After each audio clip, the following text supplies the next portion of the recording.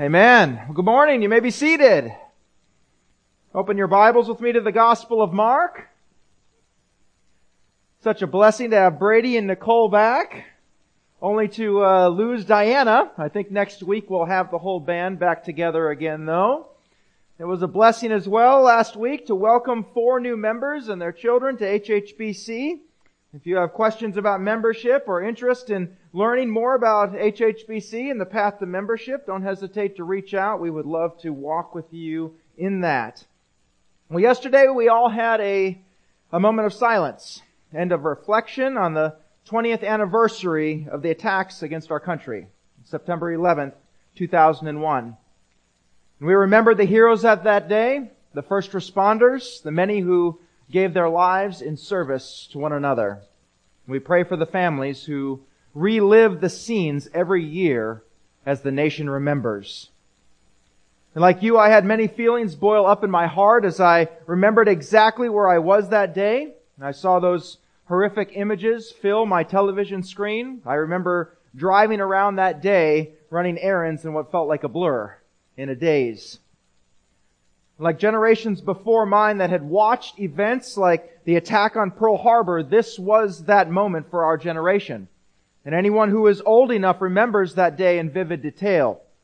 And of course, our job as Christians, indeed our joy as Christians, even 20 years later, is to process these events and even those feelings through the lens of Scripture. And as I considered what to share with my Harrison Hills family on this solemn anniversary, there were many things that we could speak of. Of course, the many worldview applications are far-reaching. That's appropriate. The religion of Islam that was born and bred in the bowels of hell, that has perpetuated such violence on the world and dragged millions to hell. We could dive into that. How to handle fear. What do we do with fear? All of these things we've spoken of over the past year. But what matters? What saves men?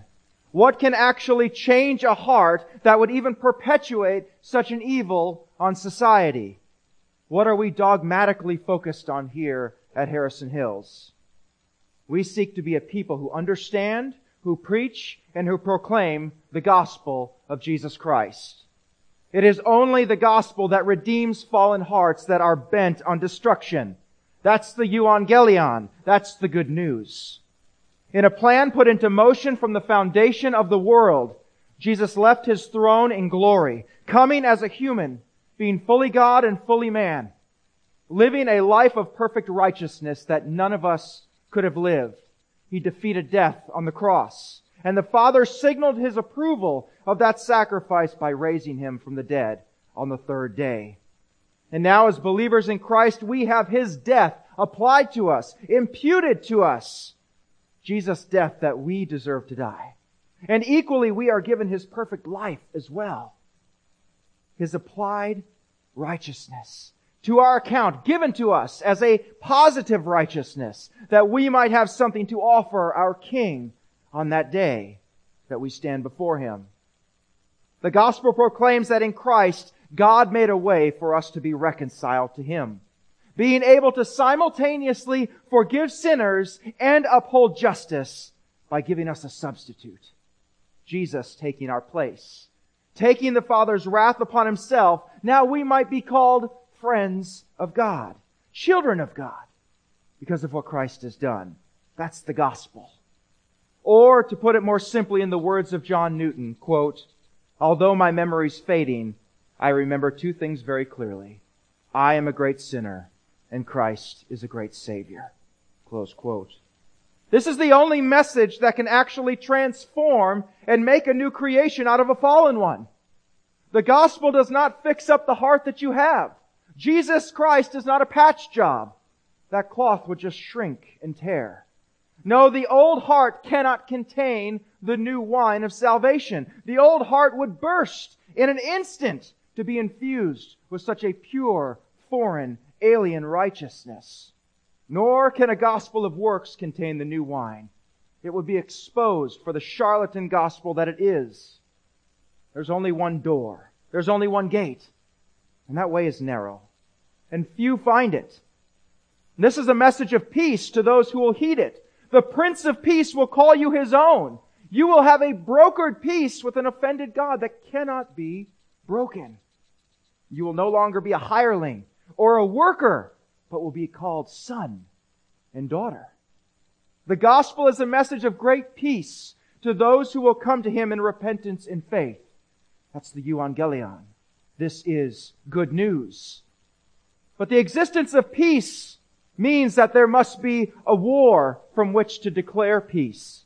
Peace is not natural in this world. Peace must be strived for. The unnatural inclination of man is to war against each other and to war against the very God who made them. And they have made themselves enemies of God through wicked works. There can be no peace for that person, them and their Creator. But the Prince of Peace stand between you and perfect justice. That person will most certainly perish. Anyone who falls on this stone, Jesus said, will be broken to pieces. Anyone on whom it falls will be crushed. Now, if this does not sound like a God that you care for, if it does not sound like the God you came to when you repented, then you've come in the gate another way. You must go back and come in the wicket gate. Go back and come in the narrow gate, where we do not tell God what He is and how we will serve Him. We serve Him as He is. And we submit ourselves to this rule, to His rule. And if this sounds harsh or alarmist, then friend, you're skipping parts of your Bible. If this sounds extreme or intense, the consequences of sin, of aircraft being flown into buildings, that's intense. The declared message that when received stops such events from happening is just as intense. And that's the gospel of Jesus Christ. We don't trifle or toy with His gospel. The consequences of failing to heed are deadly, here and in eternity. And as we look around our country, we have not learned the lessons of that tragic day. We continue to thumb our nose at our Maker. We are in such rebellion to our Creator that we now tell God that He doesn't even have the right to tell us what gender we are. But saints, judgment begins at the house of God. For a moment on 9/11 and the weeks to follow, the churches overflowed. They overflowed. And most of those people are nowhere to be found today. And that is an indictment upon the church. We cry out in response to 9/11, never forget, and yet we have forgotten. We have forgotten our first love, Paul told the church at Ephesus. We have failed to hold to correct doctrine and to drive out false teachers. We have forgotten. What if those who swarmed the doors of the church after 9/11 found the gospel waiting for them in hearty doses? No games, no buffoonery, no playing church to try and mimic the world. We have the answer. And many people today are just as afraid of a virus as they are and they were that clear blue morning, September 11th, 2001. But the message hasn't changed. The call is the same. If you're listening online this morning and you've never done that, stop the stream, stop the recording, and do it now. Don't wait. Amen? Amen. Well, we summit an exciting mountain this week as we complete at long last the 6th chapter of the Gospel of Mark. Last week we marked one of the greatest events in history. We joined the disciples as they were rushed out of Bethsaida Julius by Jesus as revolutionary fervor and this military messianic euphoria gripped the countryside with Jesus having fed the 25,000. Having spoke like no man spoke, having healed their bodies, Jesus was the whole package for these people, but for all the wrong reasons. The disciples were ripe for this kind of faulty thinking too, weren't they? And in fact, we found out that Jesus was very right to send them away, for they had not gained any insight about the loaves, but their hearts were hardened, Mark tells us. We watched as a violent storm gripped the Sea of Galilee. And as is so common with the disciples, they were caught out in the middle. We watched as the disciples groaned with agony as they rowed against the fierce winds for 11 hours. And instead of commanding, "Peace, be still," as Jesus had done before, He waits on the shore. And He miraculously sees them and watches them from afar off. And He allows them to struggle. He allows the pain to enter their bodies through exertion and fear to enter into their minds and their hearts as they once again face death by drowning from the sea. It's not until the disciples had reached the end of themselves, when their own physical strength could not bring them through, that a figure appears on the water. And this is not an apparition. This is not a vision. This is no ghost or hallucination. And we need to pause on that point. Just like Jesus' resurrection, this event, Jesus walking on the water, is physical. This is in person. And this bears saying here, as many fall into the danger of spiritualizing or allegorizing, when Scripture is meant to be read quite literally, unless it's clear that another reading is intended. Just as false teachers said that Jesus only rose in spirit, they claim that Jesus walking on the water was also not necessarily physical, but carried allegorical or mystical meanings. It's none of that. Jesus walks out to His disciples in the flesh, just as He rose in the flesh. By this, 1 John writes, you know the Spirit of God. Every spirit that confesses that Jesus Christ has come in the flesh is from God.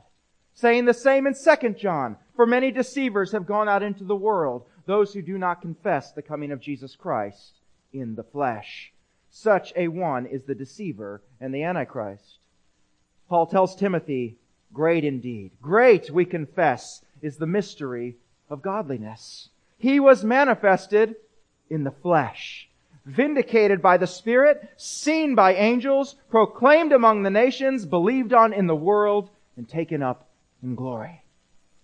That these events happened in the flesh matters, particularly when it comes to the resurrection, but in matters of walking on the water as well. By stripping the physicality from walking on the water or from the resurrection, we strip all evidential value from the event. If this is just a floating spirit, if it was not physical, then the claims associated with those miracles essentially vanish. This is a finer point of theology, but one that you must tuck away.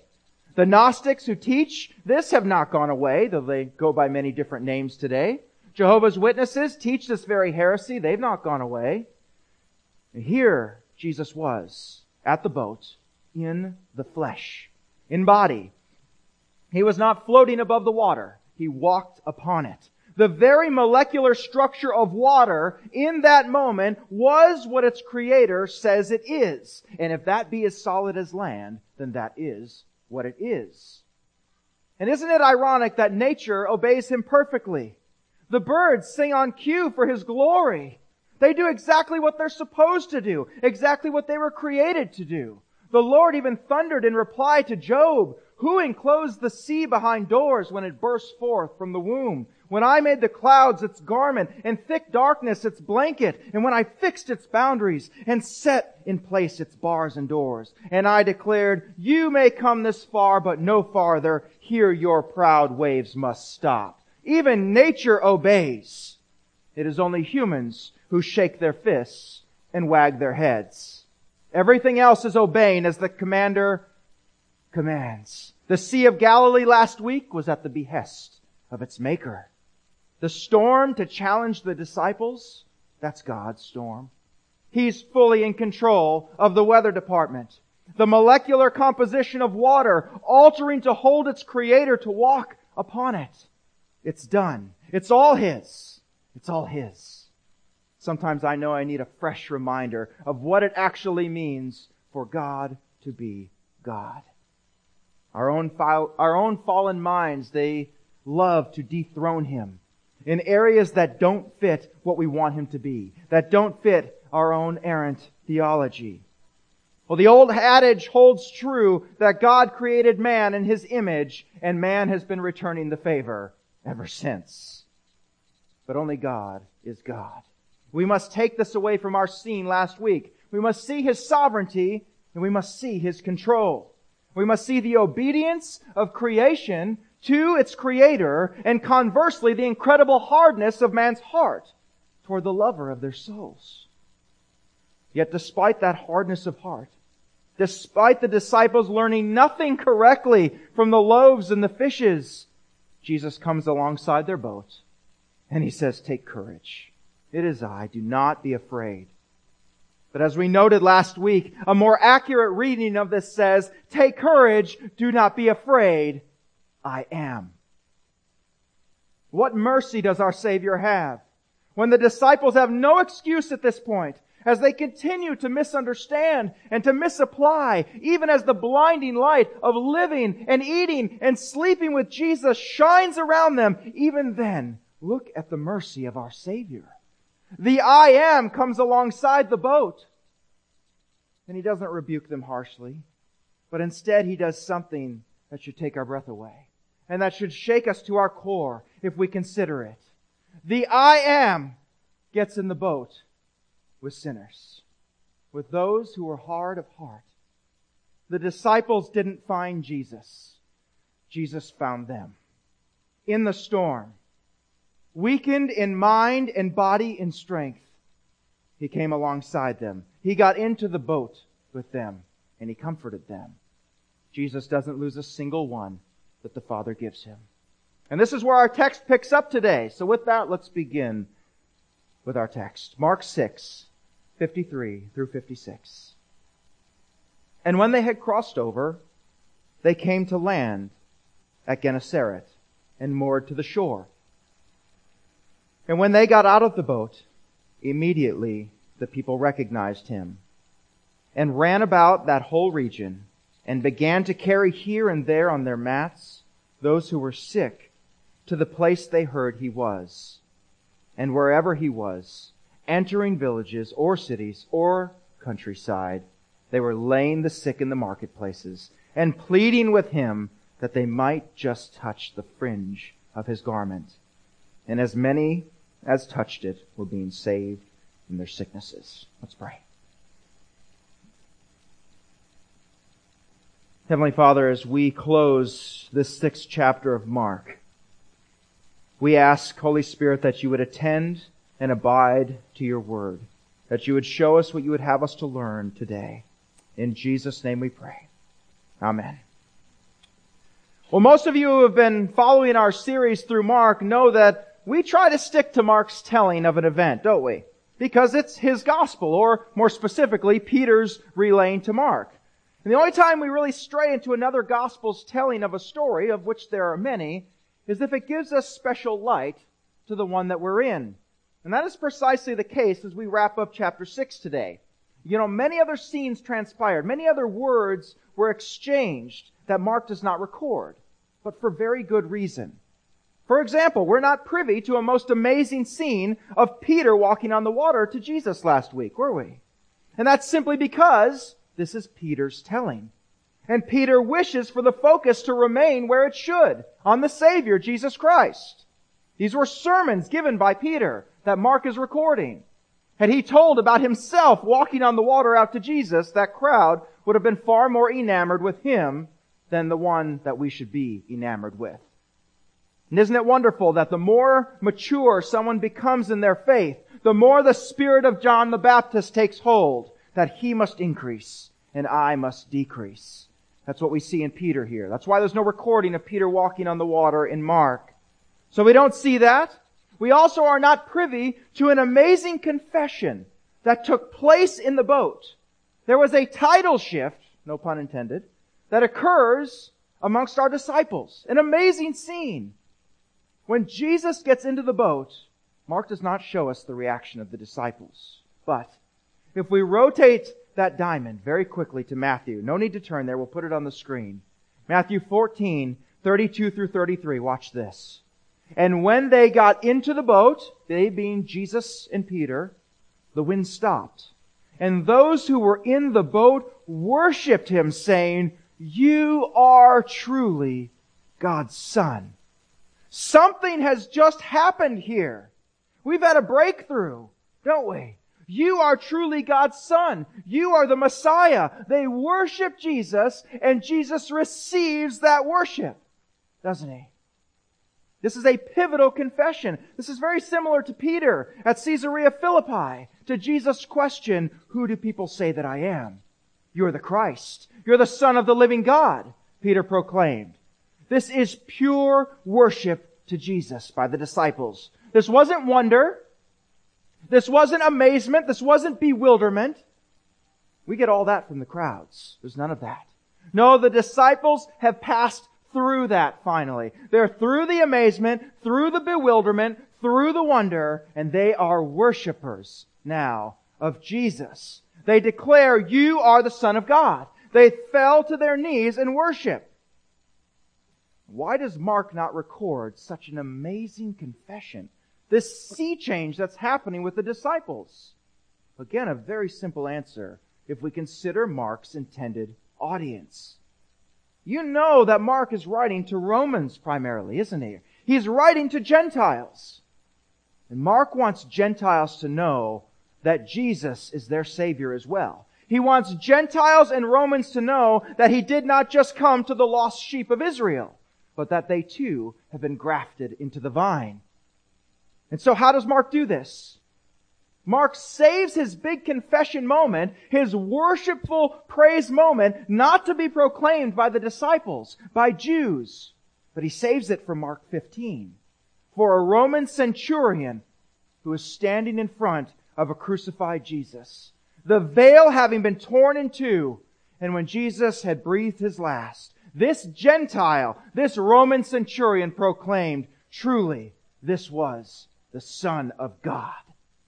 That's why Mark omits the disciples' proclamation and confession from his gospel. He's writing to an audience that is going to see their confession come from one of their own. A Gentile's Gentile, a Roman centurion. Jesus saves those from every nation, tribe, and tongue. You and I are Gentiles. Sometimes we forget that. All the Gospels are for us, but this Gospel, the Gospel of Mark, was written to us. We've been grafted in. Historically, geographically, religiously, we have more in common with the Roman centurion than we do with the disciples. And that makes our time in Mark that much more special, doesn't it? So with that, let's dive into our first verse. Verse 53. And when they had crossed over, they came to land at Gennesaret and moored to the shore. There's so much to see here. So it begins when they had crossed over. And too true, they did indeed cross over. But how did they cross over? Well, we have to pull out that gospel diamond again here once again and rotate it to John. I'll read it for you. John 6, verse 21. And they were glad to take him into the boat, and immediately the boat was at the land to which they were going. Wow. This is what Albert Einstein would call a quantum leap. They went from the middle of the sea to instantly, immediately being at their destination on the western shore. Reality and location is what Jesus says it is. For anyone that's keeping count, we have at least 5 miracles in one scene. First was Jesus seeing the disciples through the storm. Right? They were 2 miles out in a storm at night. No electricity. What can you see that's 2 miles away? Jesus then walking on the water. Peter then walking on the water. The wind and the waves ceasing as Jesus got into the boat. And finally defying physics in a quantum leap by appearing instantly at their final destination. That's miracle after miracle after miracle after miracle. And if we include the feeding of the 25,000, after miracle yet again. And it won't stop there. We will see a pouring out of that again today as well. Well, back to our text. Where did the disciples and Jesus find themselves? Where did they immediately appear? Well, they came to land at Gennesaret and moored to the shore. Now, this is quite interesting. I thought they were heading to Capernaum. And indeed they were. But they find themselves at Gennesaret. The wind has clearly pushed them. So they missed what they thought was their destination. The wind had pushed them. But whose wind is it? Whose wind is it? Not only was it God's wind that put them there, but they supernaturally arrive at Gennesaret by means that they had no control over. But God did. Now we won't pull more application out of that than the text allows, but please see the working of God in our circumstance. The guiding and the leading using both natural wind and supernatural wind. Jesus deploys them both to orchestrate the events in the lives of the disciples. They have found themselves at Gennesaret, or Gennesar in the Hebrew. This area was a large plain. It was about 3 miles long by about 1 mile wide, over on the western shore of Galilee, right between Capernaum and Tiberias, both cities you know. Certainly not where they were aiming for, but yet here they are. This area of Gennesaret was famous for being exceptionally fertile. In fact, Josephus even wrote about this area. He says, quote, "There is not a plant which its fertile soil refuses to produce, and its cultivators, in fact, grow every species," close quote. It was very green. It was very beautiful. So picture that in your mind. But a funny thing is happening all the while back on the other side of the sea, where Jesus had miraculously fed the 25,000. Now, a quick look back to John's account in chapter 6. I'll read it for you. No need to turn there. Verses 22 through 25. On the next day, the crowd which stood on the other side of the sea saw that there was no other small boat there, except one, and that Jesus had not entered with his disciples into the boat, but that his disciples had gone away alone. They're watching. Other small boats came from Tiberias near to the place where they ate the bread after the Lord had given thanks. So when the crowd saw that Jesus was not there, nor his disciples, they themselves got into the small boats and came to Capernaum seeking Jesus. And when they found him on the other side of the sea, they said to him, "Rabbi, when did you come here?" Well, we've all kind of heard the song, "And the cat came back," right? Don't feed the cat. Well, these folks showed up again looking for another meal, is really what they had done. But see how word travels here. This was not in the days of text messaging. Notice, other small boats came from Tiberias, near to the place where they ate the bread after the Lord had given thanks. So when the crowd saw that Jesus was not there, nor his disciples, they themselves got into the small boats and came to Capernaum seeking Jesus. Somehow, even if it was a messenger sent by land to go bring word back to the western side of the lake, word had already gotten there that the rabbi was here. And big things were happening. And a small flotilla of boats made its way from Tiberias over to Bethsaida Julius to see what all the fuss was. Now, to be fair, some commentators speculate as well that this was something of a taxi service. They knew that thousands were gathered over there and they would need a ride back home. Galilee Uber, I guess. It could be some of that as well. But regardless of the motive, this flotilla leaves this area, knowing Jesus must have snuck off somehow, and heads for the most logical place, Capernaum. Let's go to the man's home. But now we begin to see a true divergence of the crowd from the disciples, don't we? You know, so often at this point, the disciples were kind of along for the ride, weren't they? They were often just as deceived as the crowds were. And here that crowd is about to clamor after Jesus once again. But the disciples, as we saw in John, have crossed the Rubicon. While the crowds came with self-serving motives, once again, the disciples have now fallen at Jesus' feet. They've worshipped him now as the Son of God. As we work back to our text now in verse 54, the crowds are going to dominate the scene once again, but let us not forget the disciples who are standing by this entire time, who have undergone this transformation. And meaning that the healings they're about to witness with the crowds, the teaching they're about to hear, are coming through a different filter. They were now there for Jesus. For what? Not for what he could do for them, but because of who he was, and indeed who he is. The lenses had been changed in their glasses. It all took on different, significant, and correct meaning. Now their understanding is not perfect going forward. None of ours is, nor will it be until we're in glory. We're going to see many times still in the future that show the disciples still They don't fully comprehend. But make no mistake, a change has occurred with them. Scales have fallen from their eyes. So don't forget the disciples as we look back at our scene with the crowd. Verse 54. And when they got out of the boat, immediately the people recognized him. Now this might seem like merely a report. And in fact, the remaining verses are actually a summary report by Mark. But this is packed with implication. Number one, what time is this happening? Well, it's somewhere toward the end of the fourth watch, right? The Roman fourth watch, not the Jewish third. So we're going to guess that this was happening around 5 a.m. And just as a side note, people do not sleep on the shoreline in these days. They were in their homes, yet here they are. So what do we do with that? Well, this gives us great color to what a tizzy this entire area was in. This was not isolated. Jesus had taken it by storm. Word had fully and completely gotten around. Military Messianic fervor is in the air. The militia think that they found their guerrilla leader, and the sick are going to be coming from everywhere. Those looking for some more of that heavenly manna. I have no doubt it was the best they'd ever tasted. What this tells us that people are sleeping on the shore at just the chance of catching a glimpse.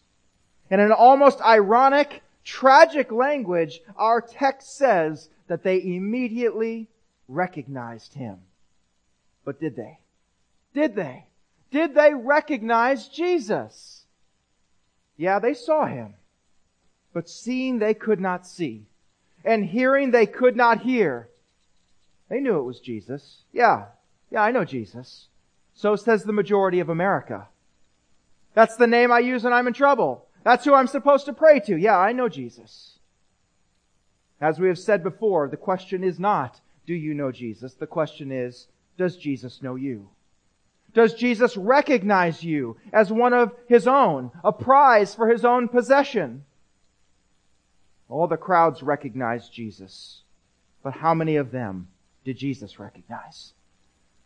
Yet we're going to watch Jesus move with compassion toward them. Great compassion. Verse 55.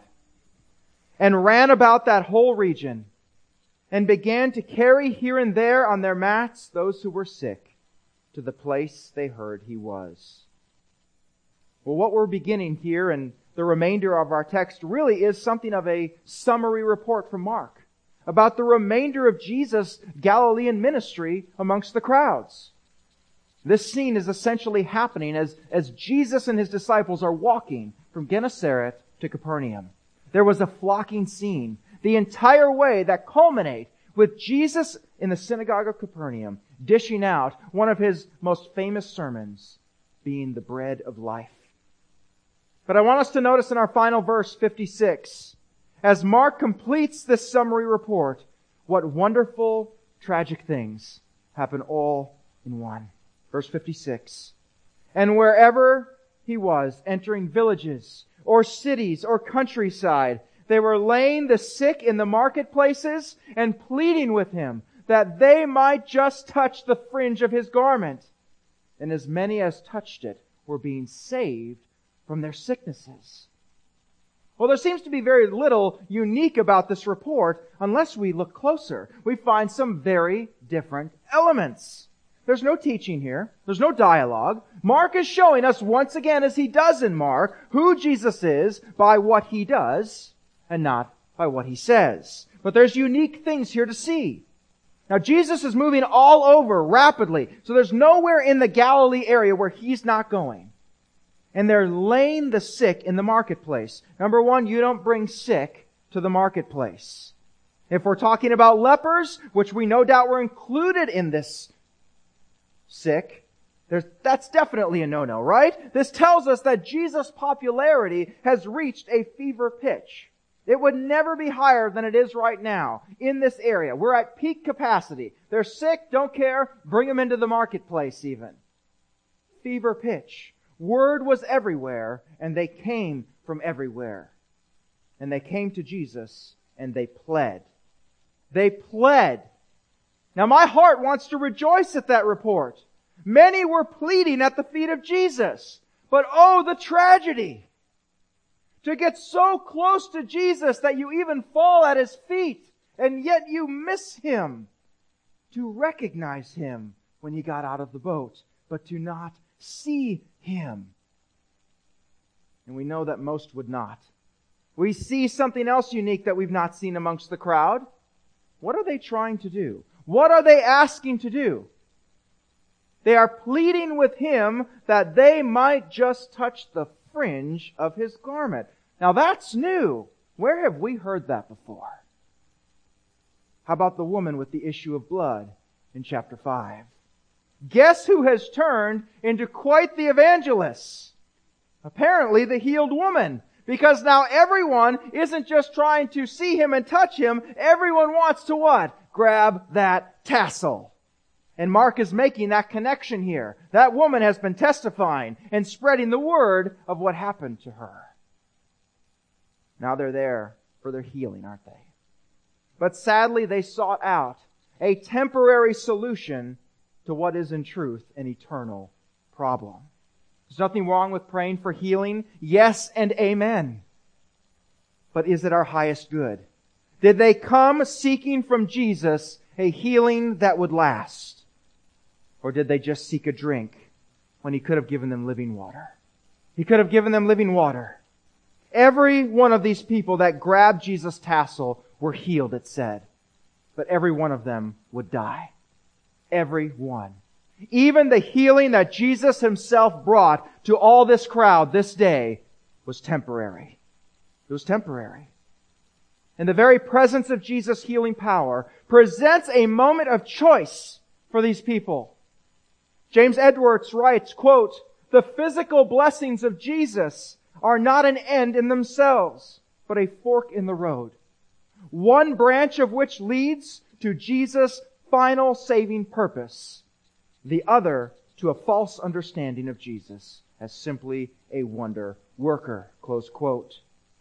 And we know that most would never truly see Jesus, though they certainly recognized Him when He got off the boat. What a tragedy. And yet in the midst of that tragedy, just as Jesus knew the 25,000 He had just fed, they would not turn to Him, did they? Out of a well of love that is deeper than we can imagine, He pours out His common grace to all. He fed them all. There was no application required. There was no faith required. And here in our final verse, He heals all. Out of pure compassion, pure love, indiscriminately, common grace to all, that we might behold the love of God. This was a final act of mercy on the crowds of Galilee. But it isn't free. Exposure to the truth comes at a cost. We are responsible for that light. We are accountable for the opportunities we've been given. And it's no different today. We have heard the Word, and we have heard the gospel. And the gospel by its very nature demands an answer. And whether some would admit it, an answer has already been given in your heart. Your heart either leaps for joy at the message, it fills you, and it revitalizes you, or you reject this word. It is either the scent of life unto life or death unto death. And the disciples were hard-hearted. They didn't learn from the loaves and the fishes, yet Jesus still came to them. And He got into the boat with them. And He gets into the boat yet again this morning, finding us in our helpless estate, rowing to the end of our strength. He has open arms for all that will come in repentance and faith. Let's pray.